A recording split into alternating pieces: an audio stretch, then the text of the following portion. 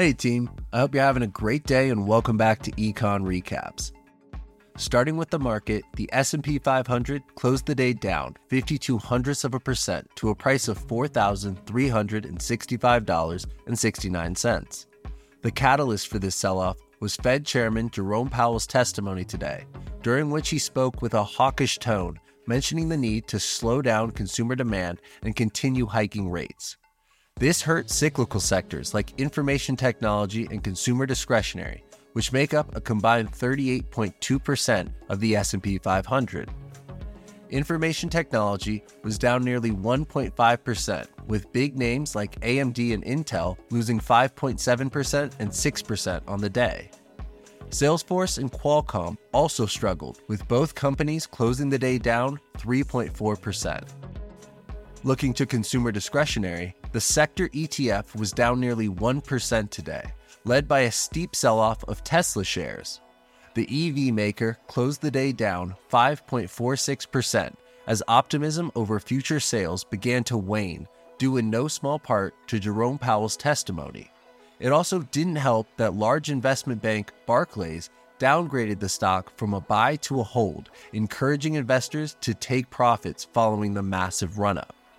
Looking to other news, the United Kingdom's CPI print for May was released today. The reading came in unchanged from April at 8.7%, defying expectations that it would drop to 8.4%. Core CPI, which excludes food, tobacco, and energy prices, rose to 7.1%, its highest level since 1992. Markets are now pricing in a 40% chance that the Bank of England raises rates 50 basis points to 5% during its meeting tomorrow. It should be noted that even when CPI hit 11.1% in October of last year, core CPI was still lower than it is today at just 6.5%. In a surprising turn of events, the FTC has officially filed a complaint against Amazon for sabotaging consumer efforts to cancel Prime and enrolling consumers into Amazon Prime without their consent via the use of quote-unquote dark patterns. Essentially, the FTC claims that in many cases, the option to purchase an item on Amazon without subscribing to Prime was more difficult for consumers to locate than the subscribe and purchase button. They also claim the button presented to consumers to complete their transaction did not clearly state that in choosing that option, they were agreeing to join Prime for an automatic reoccurring subscription. Logitech reversed some of its 2.69% decline during the day by announcing that they approved a new $1 billion share buyback, sending the company up 1.58% in after hours to a price of $55.40. Usually, with these share buybacks, a company won't use the entire allotted amount and will instead set cash aside until their stock drops to a favorable price.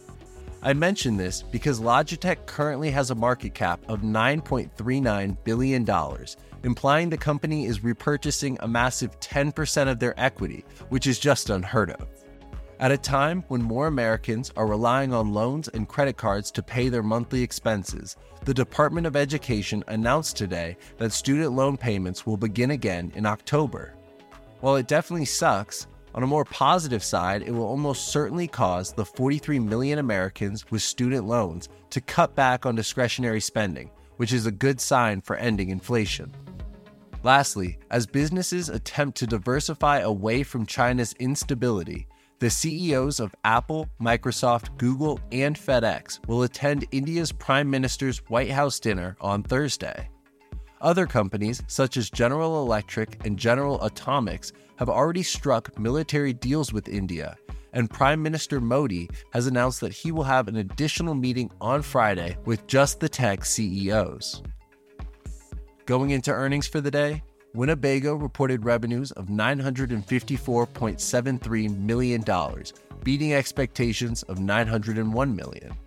Earnings per share also beat, with $2.13 a share, when estimates were just $1.77. Initially, investors sold the stock off 8.5% this morning due to sales being down almost 40% year over year. But this was short-lived, and the company bounced back to only being down 0.85% after open. For tomorrow, we will hear from Accenture, FactSet, and Smith & Wesson. Also, make sure to check out yesterday's video, where we discuss OpenGate's missing submarine, and hit the like and subscribe below if you think this is way better than reading countless articles. Thanks for watching Econ Recaps, and we hope you have a great night. Cheers.